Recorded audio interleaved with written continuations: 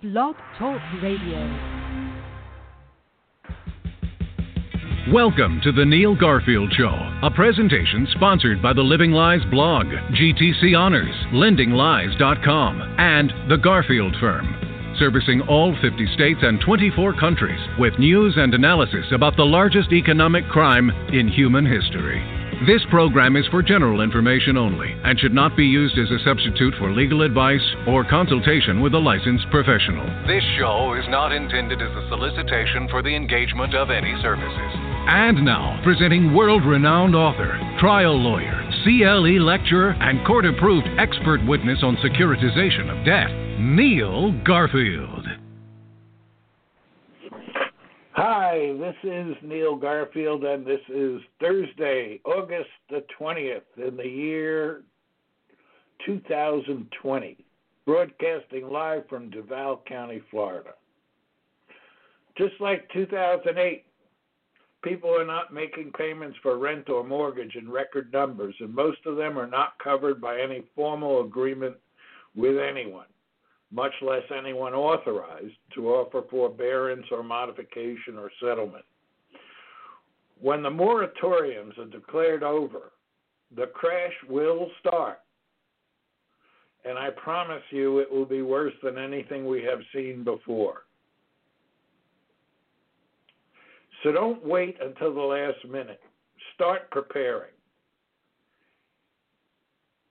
Even where the homeowner has not won yet, I have cases where a payment has not been made in over 12 years. That's because the banks put it to the back of the pile, and they know that they have a high probability of a loss. This isn't about luck. It is about time, it's about effort, it's about money, and most of all, it's about moving proactively. And just like 2007, 2008, when many analysts, including myself, were calling out to take action to avoid the crash, nobody's listening today either. Most people are just trying to wait it out as though it will go away like magic. And just like 2006 to the present, millions of homeowners and tenants are going to get screwed again by Wall Street banks as they continue to siphon off our wealth, our lives, and our future. The big difference is that in 2006, I was giving a hypothesis, a theory that could not be directly proven yet. Today, it's proven. Back then, I said they would not reveal any paperwork on the loan until they were ready to go into foreclosure. And I knew that because they didn't have any paperwork and would only create it when they needed it. I was right. Back in 2006, I said they were fabricating, falsifying, forging, and recording false documents. I was right. Back then, I said there was no securitization at all, and there was no debt at all because the debt was never sold, even by the homeowner in most instances. On this, I was almost completely right, but not quite. I'll correct that in this broadcast. Back then, I said that any named creditor arising out of claims for securitization was fake. I was right.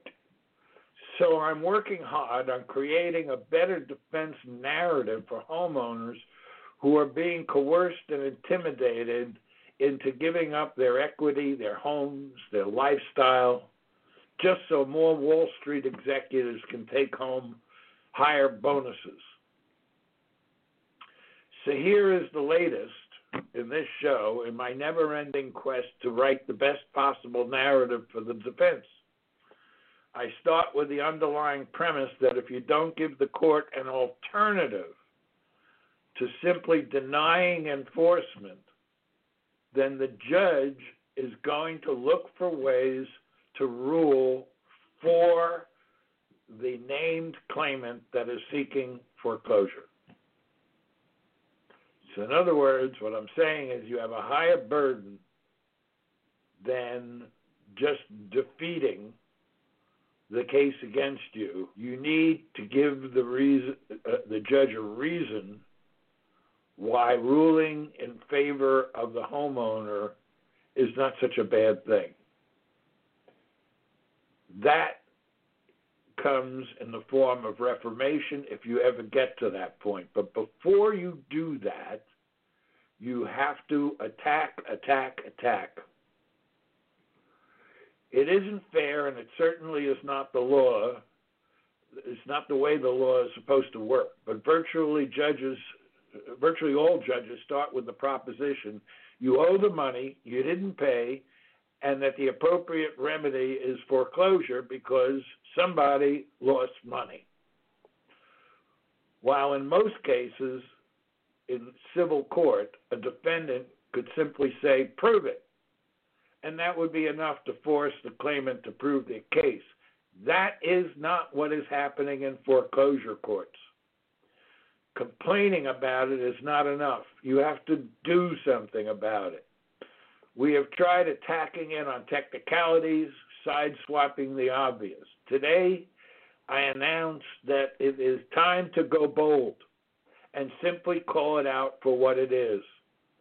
An illegal scheme, and then describe the scheme with such particularity that it is impossible for the court not to grant you the right of discovery. Don't try to win the case by having the court declare that securitization is illegal. You'll never get that ruling. Keep in mind that if the time for discovery has passed and you need to come to a legal consultant or lawyer to help you figure out a way that might convince the court to allow discovery on the one central point to all foreclosures, the status and ownership of the debt. This show presents essential questions that are and soon will be the subject of thousands of cases in new foreclosures, which thus far those questions have not been resolved.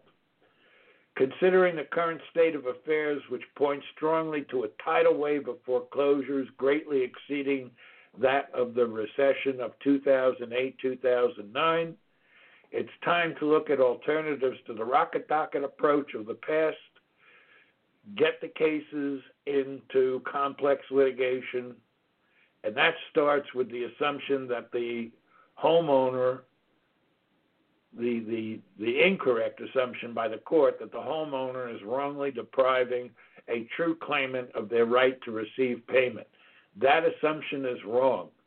And homeowners that make that assumption are basically admitting against their own interest facts which are untrue. It appears that those facts are true. They are not. Virtually all courts are allowing a designated creditor to bring a claim for foreclosure rather than a real creditor who has paid value for the underlying debt in exchange for ownership. We see exceptions to this with city mortgage and so forth that does not introduce the securitization even though it's there. There are ways in discovery to get past that. We all know it, and yet the courts are doing it, and it seems that nobody, including myself, has come up with a program defense that lawyers will embrace. A defense and set of claims that will bring fame and fortune to the lawyers and their clients. What I'm about to present is not theory. It is a simple application of law to incontrovertible facts as applied to any situation in which a claim is made to administer, collect, or enforce a debt where the claimant is named because it arises because of some claimed securitization chain. I do not dispute that a securitization scheme was launched, contrary to what I have said earlier. There was a securitization scheme. It's just that it didn't securitize any homeowner debt. Securities were issued. They derived their value from assumptions that were made about the data that was to be reported about the debt, not the ownership of the debt. It's clear that in no case was any debt of any homeowner ever securitized, because that would involve a sale of the homeowner's obligation. That sale never occurred. The contents of this show is based upon a review, analysis, and investigation of thousands of actual foreclosure cases and hundreds of articles and treatises published by real-time lawyers and law professors who have won and lost foreclosure cases to the banks. Like I said, I have won most of the cases in which I appeared as the lead attorney or co-counsel or the legal consultant. Fact number one, there is not a single case anywhere in which there has ever been proof of payment for the debt. I'm talking from the year 2000 to right now, August 20th, 2020. Not a single case in which there's ever been proof of payment for the debt. It's always presumed. In most cases, there is not even any direct or implied allegation that there has been payment for the debt. It is always presumed to have occurred. Fact number two, in the context of transactions with homeowners labeled residential home mortgages, second mortgages, home equity line of credit, nearly all of them, involve no payment to the homeowner from anyone who receives any right, any title, or any interest in any obligation of any homeowner. Fact number three, at the conclusion of the securitization cycle, no person or company maintains any account in which it claims legal ownership of the underlying debt. This is very important. No person or company maintains any account in which it claims legal ownership of the underlying debt. Fact number four, foreclosures involve the naming of a designated or nominated creditor in the context of supposedly securitization schemes. They involve the naming of a designated or nominated creditor, like MERS. Not a creditor. That's why they tried to use MERS. They tried to use servicers. That all failed. Now they're using trustees. They don't have any interest either. There's no creditor who has suffered any loss of any kind resulting from any action or inaction by the homeowner. So let's take these things one by one, and I'll tell you four things about each of the four facts. How to remember them, what it means in the world of finance, what it means in the world of law, and what to do about it. By the way, in the world of finance, how do I know that? It's not just by having interviewed insiders. It's because I worked on Wall Street. I was an investment banker. I participated in meetings where the seeds of this scheme were discussed and developed. I know what happened. I know why it happened. And I know what the goal was. It was the Holy Grail. If you could sell stock in your life and keep the money, you would too. That's basically what the investment banks did. Fact number one. Let's go back over it. No purchase of debt by anyone. The way to remember this is by asking yourself the question, what was the reason I was given money or credit? By now, You know the answer is that they wanted you to issue a note and mortgage that they could use for a securitization scheme. Not because they wanted to make a loan. You wanted a loan. They didn't want a loan. And they didn't end up with a loan. But you think you did. But guess what? All loans require mutuality. And if you think you ended up with a loan and the other side thinks they didn't, then there is no loan. Doesn't mean you don't have an obligation. It just means there's no loan agreement. In the world of finance, getting you to issue the note and mortgage without creating a loan account on anyone's books enabled them to reduce the risk of liability for lending violations, because without a loan account, nobody is a lender. In the world of law, this means that there is no party withstanding. Although the debt was, in actuality, retired, and I say that because there's no loan account, so the debt is retired even if it isn't technically extinguished completely. Although the debt was retired, the retirement might be temporary. But without a creditor who can truthfully plead and prove that they are in fact the owner of the debt because they paid for it, they have no basis for asserting any financial injury arising from the action or inaction of the homeowner. No injury means no remedy.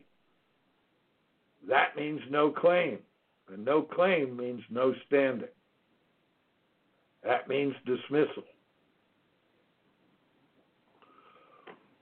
What you do with this truth is you can assert it as a defense or even a counterclaim, but the most important thing you do is to go through the basic steps that appear on my blog and ask the question, what is the name of the creditor who paid value for my loan in exchange for a conveyance of ownership of my loan? So the fact that somebody paid money is not enough. Did they pay money in exchange for having the note and mortgage paid to them? Did they pay money in exchange for an assignment from an assignor who owned the debt, note, and mortgage? That's what you want to know. You do this through the administrative options and the legal options. Administrative is qualified written request under RESPA, debt validation letter under the Federal Debt Collectors Act, complaints to the Consumer Financial Protection Board, your state attorney general, and then in discovery and litigation. When you ask questions in discovery, don't expect an answer. They're not going to give you one. They can't give you one. It is only after they refuse to answer that you can seek an order compelling them to answer. So you have to file a motion to compel. And only after they violate that order, which they will, then you can raise the inference in a motion for sanctions that there is no creditor, at least in the case against you. Once you raise the inference, the legal presumption that the court was using is gone. But you have to ask the court to do that. The presumption is gone that the claimant owns the debt, and the presumption is gone that they have standing. Now they have to prove it with real evidence instead of presumptions. And they can't do that because there never was a transaction in which this claimant that's now asking for judgment against you or a sale in a non-judicial state, there's no transaction in which the loan was purchased. Fact number 2, plenty of people paid money for plenty of things, but none of them paid for your loan in exchange for receiving ownership of the debt, note, or mortgage. That's how they avoided lender liability. That's how they avoid servicer liability. The only exceptions are the very early loans from 1996 to around the year 2000, which were in fact legitimate loans, which were then purchased from homeowners, from the actual lenders. But then the debts were retired when the investment banks paid off the lenders without getting ownership of the debt, note, or mortgage. The way you remember this is that gut feeling you have that they are out to screw you. They're doing this for profit, not to repay any debt which was retired long ago. The fact that someone paid money doesn't mean they paid for your loan. If I buy groceries at the supermarket, that doesn't mean I bought your car. If I buy a tire from your car, it doesn't mean I bought the car. And just to make you feel a little more comfortable with this, keep in mind that there is no transaction that is exactly in the amount of your loan in which the debt, note, or mortgage was purchased, except for those early loans, which I mentioned. The company that you signed off on as the payee on the note or the mortgagee on the mortgage had nothing to do with the money that was used at the closing table. And just as important, the investment bank that put the money on the closing table did not receive or ever intend to receive or maintain ownership of the debt, note, or mortgage because it wanted to stay remote from liability for lending violations under federal and state law. In the world of finance, the debt is retired, but the data is still used as if the debt account still existed, even though there is no loan account maintained by anyone. This enables the investment bank to continue to sell variations on the data infinitely without ever crediting any loan account, which cannot be done because the loan account, it doesn't exist. It's not there for anyone to enter a credit. In the world of law, this means that the state statute adopting as state law the provisions of Article 9, Section 203 of the Uniform Commercial Code is not satisfied. That statute says that it is a condition precedent, which means before you can file for foreclosure, this must be true. So the condition precedent to filing foreclosure is that the claimant must have paid value for the underlying debt. No such transaction occurred. Therefore, in addition to standing, you have a failure of a condition precedent, very important in the law. What you do about this is you attack the context of the transaction in which the debt could have been purchased. Again, administrative debt validation letter, qualified written request, complaint to CFPB, complaint to AG Consumer Division, and legal discovery in court. You ask for the date and the people involved in the transaction and for production of the proof of payment. You're not going to get answers to any of that. When you don't get an answer, you follow the plan. Motion to compel, motion for sanctions, raise the inference that there is no party who paid value in exchange for receiving a conveyance for ownership of the underlying debt. Fact number 3, no loan account. Everyone makes the same mistake here. Servicer comes to court with what it says is a loan account. That's not the loan account. There's not a single entry on any of those records that establishes the homeowner transaction as an asset entry on the books of record of any company. There isn't any such bookkeeping entry anywhere else because there is no loan account. The way you remember this is that the investment banks were not out to make a loan. The investment banks were out to do investment banking. That means create, issue, sell, and trade securities.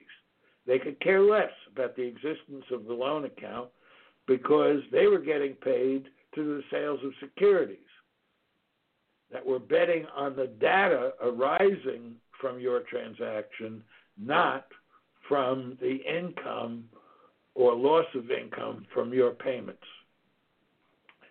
In the world of finance, this is the layered or laddered approach that Goldman Sachs is proprietary. In truth, they didn't invent it. I was doing it on Wall Street long before they started using it. By converting assets to mere data, they could layer the data into component parts like selling electrons as a group from many different atoms. The rule of thumb I use, based upon analysis of the shadow banking market, is that this alone resulted in the receipt of more than 12 times the amount of any homeowner transaction. And that's why they don't care about the existence of the loan account or who theoretically owns it if it is ever resurrected. In the world of law, this means that the investment banks must fabricate the existence of the loan account. They must falsify transfer of the loan account, and they must misrepresent the status and ownership of the loan, making them subject to sanctions and claims for damages. But since they never appear in any actual court case against the homeowner, this is often missed by lawyers and pro se litigants. What's missed is that an indispensable party is missing. The whole purpose of the foreclosure is profit to the investment bank. Any claim they make about that this is being done for investors is a complete fabrication. It's not true. The investors don't see one penny from foreclosure. What you do about it is carefully examine the documents upon which they're placing reliance and pick out inconsistencies and descriptions of signers that are too vague to mean anything, and then follow the plan. Qualified written request, debt validation letter, CFPB complaint, AG Consumer Affairs complaint, discovery, motion to compel, motion for sanctions, motion in limine, where you are entitled to the inference that they don't have standing or any claim. Fact number 4, the named claimant is not a creditor. It is a nominee of the investment bank which doesn't own the loan account. Keep that in mind, because all the other facts will fall into place once you accept this as fact. The way you remember this is by asking the question, who is this, when you're presented with a claim?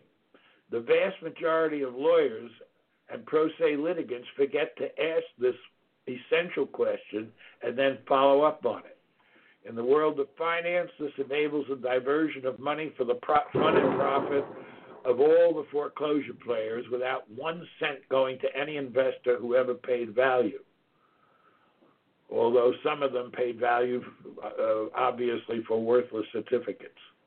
In the world of law, this means that the investment bank should be brought in as an indispensable party for reformation of the total transaction into an enforceable contract as to all stakeholders.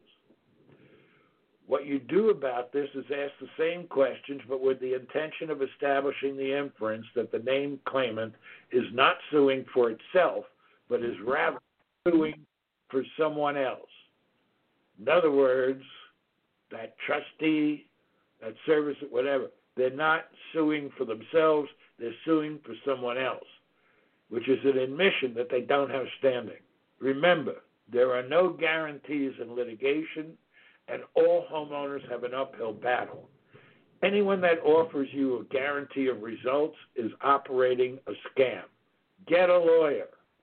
That's it tonight. As always, thank you for your continuing donations and support. Make a donation by going to the homepage of the blog, livinglies.me. Good luck, and see you next week. The opinions expressed on The Neil Garfield Show are those of its hosts and should not be ascribed to any other persons or entities.